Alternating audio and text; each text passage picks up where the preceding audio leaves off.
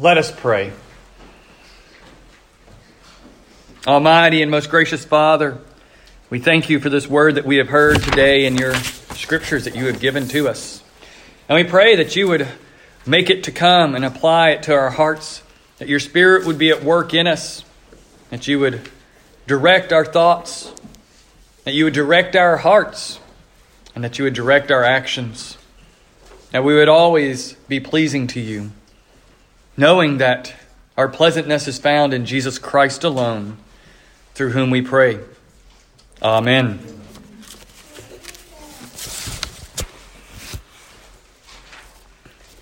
Well, as I said this morning, we have entered into the season of Lent.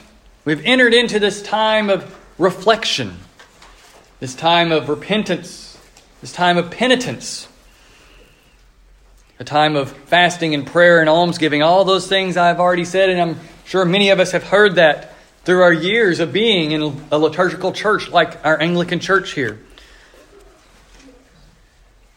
But one of the things that I appreciate about Lent deeply is that call for self-reflection, for a healthy self-reflection. During my years in college, many years in college, I was given over to, I think, an extreme kind of introspection. Sometimes I call it a morbid introspection, this desire to analyze and understand each action that I make. Always asking the question, well, why did I do that? And if I did it for this reason, why was it that reason? And what about this other reason why I could have done it? I could have done it this way instead and had this result. Why? Always trying to strip away the layers. And I'll try to get at kind of the core reason why I might do something. Always going back and asking if I did the right thing over and over and over. And I think in many online discussions I've seen, in conversations I've had with many of you over the years, that all of us have been given over toward this morbid introspection at different times in our lives, especially coming from some parts of the evangelical Christian world. Some places specialize in that kind of morbid introspection without necessarily realizing they're weighing their people down with constantly confronting them with this need to analyze why they do something, to analyze their actions, to analyze their sins, and to try to get down underneath that sin and figure out what that desire is, or this desire, or what's driving this thing in order to try to cut it off. And thus undercutting aspects of what it means to repent, undercutting our own personal repentance, because then we feel like, well, if I keep struggling with such and such sin and such desire that's wrong, then have I really repented? Have I turned from God if I haven't fully, absolutely, totally cut myself off from it? That's where morbid introspection will often lead us. It'll lead us into a total despair. This total despair that we have done anything that God desires of us. A total despair that God would have anything to do with us sinful creatures. A total despair that the most basic things, such as just simply trusting Jesus, has not been done in our lives because we haven't trusted for the right reason, or we haven't trusted in the right way, or we haven't trusted at the right moment. We get caught up in that feedback loop. And that morbid introspection drives us into deeper and deeper despair. Now, the reason that I like Lent is it gives us guardrails in that regard, because we are called to self-reflection. We are called to introspect within, to look within and analyze ourselves some. However, we're not called to do it in a morbid kind of way to cause us to question our salvation in every way. Introspection is good and healthy. It allows us to step back and recognize where we are erring, where we are committing sin, where we are failing in the things that God has called us to do. But with the right type of introspection, we're doing it on the foundation that we have laid in Jesus Christ, that the Father has laid in us. That regardless of the sins that we commit, we have forgiveness in Jesus. And thus we can begin turning from those sins, little by little, turning away from them, finding healing in Jesus and the coming of the Spirit. He empowers us to begin walking that path. As we have heard the law of God proclaimed this day, as I read the commandments and we responded with, Lord, have mercy and incline our hearts to keep this law. We're being confronted with the conviction of the law.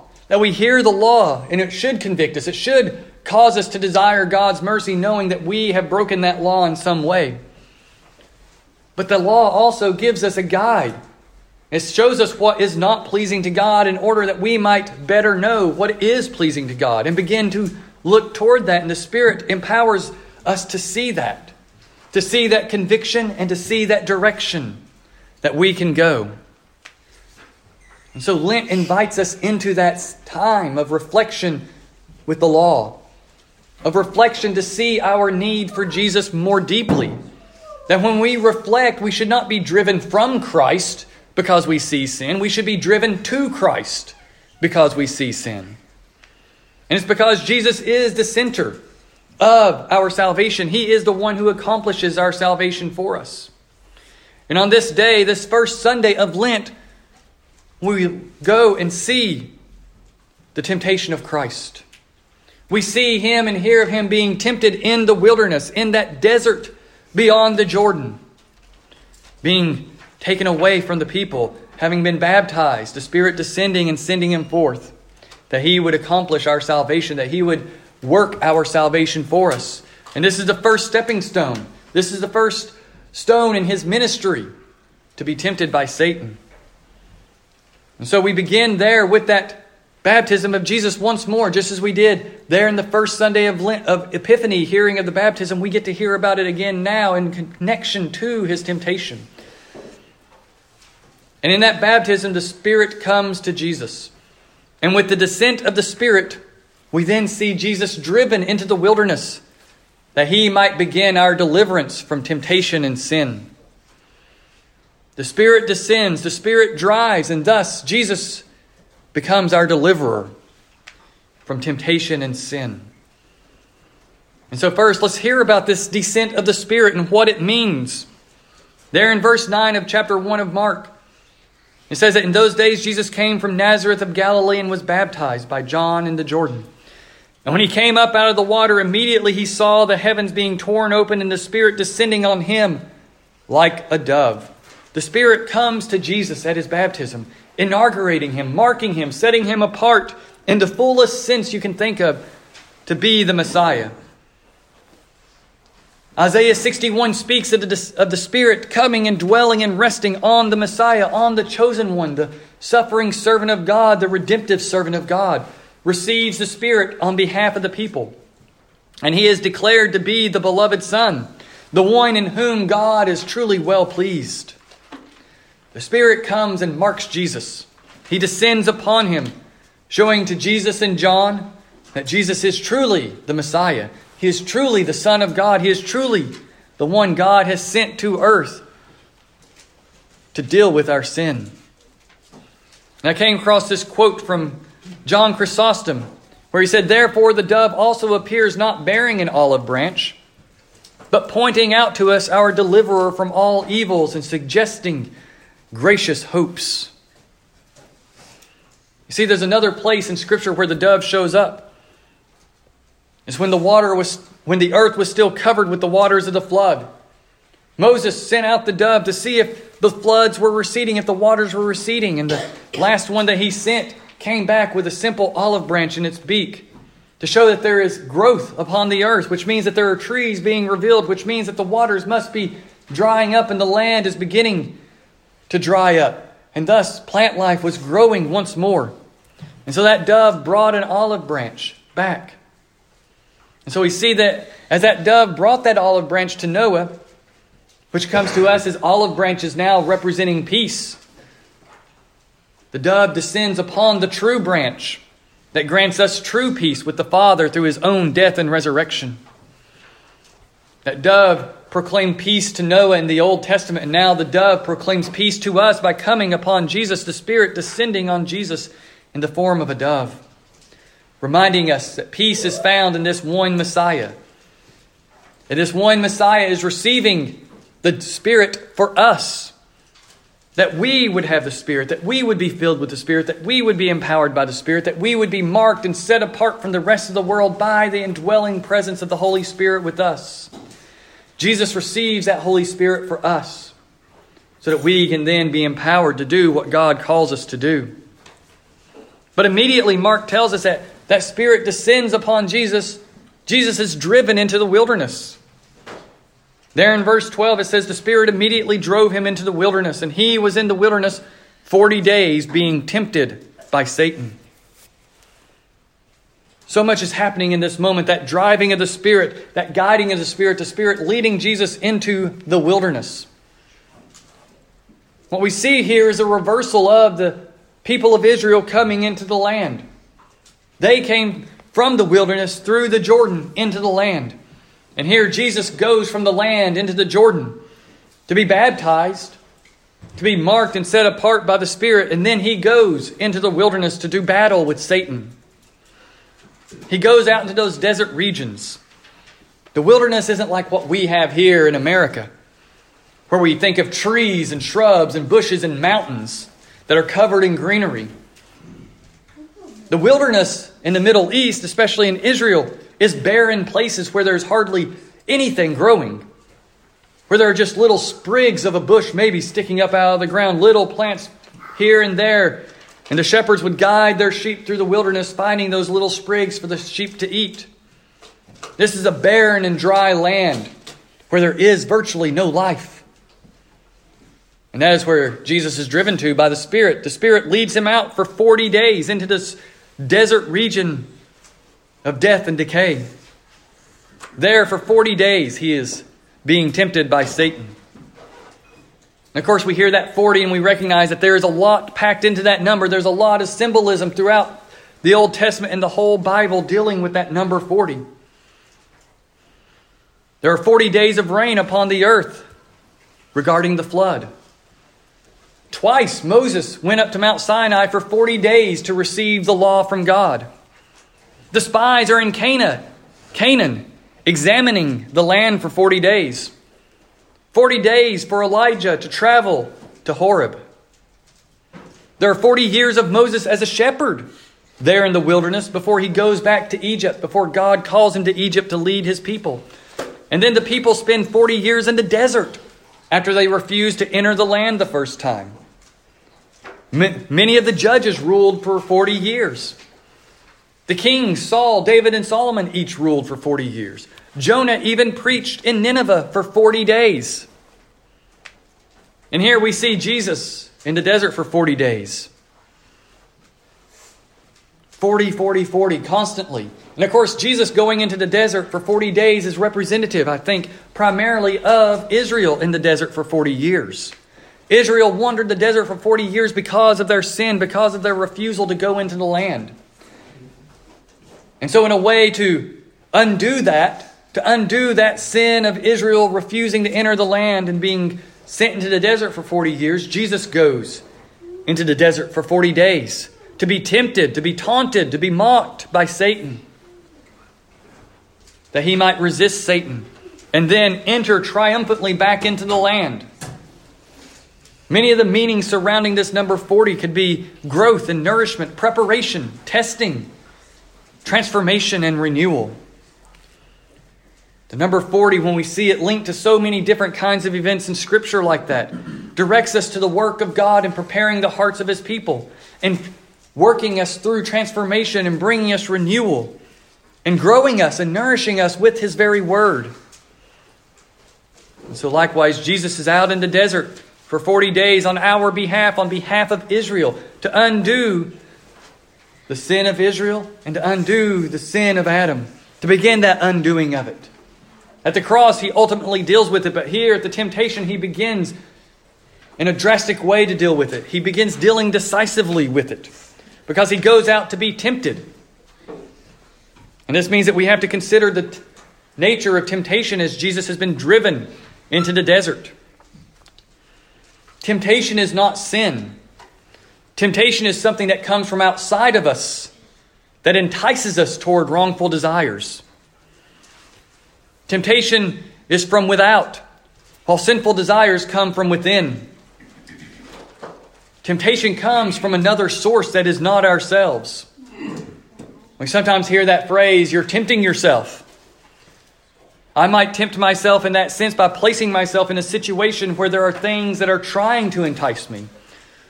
But that's still something different from me trying to lead me into sin. So it's not quite right that I'm tempting myself or you're tempting yourself. But there's that sense in there of you're putting yourself in a dangerous situation where there are things that will entice you away from the Lord. Thus, temptation is not sin, but it's a harbinger of sin. Temptation is a situation that Satan will use to rouse us into desires to sin. Temptations arise out of the world around us, and they can lead to sinful desires that manifest in outward sin. And that's why temptation is so dangerous, especially for us who have a fallen human nature. It's dangerous because it can create desires that are sinful. It can lead us to bring forth desires that are sinful. But the desires that can be created by temptation, while it can be sinful, sometimes they are not desires to sin. Sometimes they don't go against God's holy law. And so therefore, not all desire within is wrong, but sinful desire within is wrong. And temptation, when it comes from Satan like that, is trying to stir up those wrongful desires, trying to stir up a desire that might be good in a certain situation, but then our sinful nature will warp that desire and turn it into a wrong kind of desire. And that's where we want to remember that those wrongful inclinations is something that theology is called concupiscence. It's a fancy theology word that's been used throughout the church. In the Old King James, it got used multiple times to speak of that sinful tendency of our natures to desire that which is forbidden. Concupiscence is that desire to want what God has forbidden. Think of when you see the sign that says, "Don't walk on this grass." That's a type of temptation. It's a commandment that says, "Don't do this thing," but it also acts as a temptation to disobedience. We can ignore it if we want to and go on with our days, but concupiscence within grabs hold of that sign and the temptation, and it creates that desire to resist the command, to resist and go walking on the grass, to disobey what the sign is commanding us to do. That's what concupiscence does. It's that inclination to do that which is wrong, to turn against God's commandments when faced with temptation. But again, desire itself is not sin. There is good desire within. And sometimes that makes it hard to distinguish where the line is between good desire and bad desire. That's something we each have to figure out on our own to better understand where our desires are. Because there's many good desires within, just a few. Our desire to eat to satisfy hunger is a good thing. Our desire for good companionship, a desire for good relations of a wife toward her husband or a husband toward his wife. Those are good things in our lives. Those are good desires to have that flow out of God working in us, that flow out of us not tending towards sin in those moments. But however, concupiscence will corrupt those desires. It turns them inward toward ourselves. Think of that desire for good food is no longer about satisfying hunger, but becomes gluttonous. It just wants more and more and more to feel better. Desire for companionship can turn into a desire to control the other person for our own benefit. The desire for good relations between a husband and wife can become corrupted by unmet wants that aren't good for the relationship. St. Augustine called this deprivation of the good. That there can be a good desire, but sin corrupts it. Concupiscence leads us to desire in the wrong way. And thus we turn or use that desire for our own benefit. And so Jesus is tempted in the desert for us.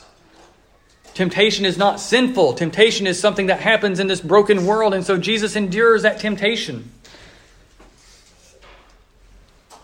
Temptation can lead to sin, but does not have to lead to sin. And Jesus shows us that it does not have to lead to sin by resisting Satan. Jesus does what no man before him had truly done before. Jesus said no. Jesus has no concupiscence to be quick to corrupt the temptations, to be quick to corrupt the desires in Jesus. He doesn't have a fallen human nature. Though he is fully man, he does not have that brokenness within. And so Jesus, in one sense, has a leg up on us because he doesn't have a sinful nature to deal with, but he has everything standing against him. He's in the desert for 40 days fasting. Think of Adam in the garden. He has all the food around him to eat, to partake of, and yet he chooses sin. He gives in to Satan's temptation to eat the fruit. Jesus has everything standing against him in that moment. And yet he refused to follow temptation. He refuses to follow it where it leads. He does what no one truly has done. He does not allow the temptation to create wrongful desire, to lead to wrongful desire. And we can't fully understand what happened with Adam and Eve in the garden when they were tempted. We don't know, because we know that they didn't have concupiscence at that time. They were not sinners, and yet they fell to temptation. Satan created in them a desire to pursue knowledge in the wrong way. God had said, "Do not eat the fruit of the tree of the knowledge of good and evil." But the serpent's suggestion was to gain knowledge in a forbidden way. Satan suggested that God wanted to withhold knowledge from them. But the reality is that they could gain knowledge by obeying God, by following the path God set before them, and He would reveal to them, I believe, the difference between good and evil. And they would pursue it by desiring the good, by chasing after the good, by doing the good. But Satan put the thought in their minds and the temptation before them of doing that which God told them not to do. And here Satan does the same thing to Jesus. He tries to put the thought in Jesus' head that he should abandon God's calling, that he should go about doing things his own way, that he should follow Satan instead of God. In the Gospels of St. Matthew and St. Luke, they go into detail of 3 of the temptations that Jesus endured. The hunger being turned into desire to simply turn stones into bread and to ignore God's word. The desire to be seen by all by casting oneself off the pinnacle, knowing that God would rescue him from falling from the temple. The desire to have all the nations of the world by bowing down to Satan and avoiding the cross. Satan tempts Jesus to pursue a different pathway than what God has called him to as the true Son of God. But Jesus resists. Jesus says no. Jesus does that which we are incapable of in ourselves to consistently do. We might resist a temptation here and there, but to live a life of continually resisting temptation, of not letting desires become corrupted, we cannot do. But Jesus does it for us. Jesus fulfills that which we lack in ourselves. And that's why He came, to do that which we are unable to do. And that's what He is demonstrating here in the desert, here in these 40 days of temptation. For that's how Mark says it, that He was in the desert 40 days being tempted. That in some sense, over the course of those 40 days of fasting that Jesus is in the desert, there is temptation happening to Him, culminating in those 3 temptations we hear about in Matthew and Mark, Matthew and Luke. That is a perfectly ordinary way to interpret it. The other Gospels don't say Jesus was only tempted in those ways. And we know that Satan left Jesus after those temptations to find another opportunity to tempt Him. And so throughout Jesus' days after that, He is being tempted in various ways. But Jesus consistently says no to temptation. He says no to wrongful desires being created in Him. He says no to disobeying God's will for you and for me, for all people, for all mankind. And thus, because He says no after being driven into the wilderness, He brings deliverance to us. He brings rest. He brings peace. He brings comfort to His people by resisting temptation and sin for us. And He pours out His Spirit upon us that we would grow and learn to resist sin and temptation. We're not expected to go from 0 to 1,000 instantaneously, to suddenly be able to resist every sin and temptation that comes into our path after we receive the Spirit. But God is working in us to deliver us from those temptations, to deliver us from those sins, little by little, to give us that strength as we follow, as we listen, as we pursue God through His Word, through prayer, through sacraments, through disciplining our bodies, through resisting sin more and more. As you discover your resistance to sin increases as you strive to resist sin. When you find yourself giving in to sin over and over and over, giving in to one sin after another, you find that your muscles to resist become weaker and weaker. But Jesus delivers us from that weakness and begins to strengthen us with His Spirit. He delivers us from our sin in order that we could then walk a new path that is a path of transformation, because transformation has come to us. Our actions aren't necessarily transforming us. Our actions are flowing out of a complete transformation that has occurred. And our actions themselves are changing. And so our actions are getting transformed, but we ourselves are not being properly transformed by doing good deeds, by pursuing God's commandments. Because the transformation has already occurred within. The transformation occurred beginning at our baptism with the descent of the Spirit upon us. Just as He came to Jesus, He comes to us and begins working in us, begins guiding us, begins enlightening our hearts and our minds as we hear more and more of the Word, and the Word is poured into us as it was poured upon us at our baptisms. We grow and discover more and more deliverance. We discover that God has worked a transformation in us that we could never do. And so He sends us forth in that deliverance, in that transformation, in that renewal, to know Him more deeply, to make Him known through what we do. And so Jesus was called into the desert. He was called to have the Spirit descend upon Him and driven by the Spirit into that desert region that we would know deliverance through Jesus.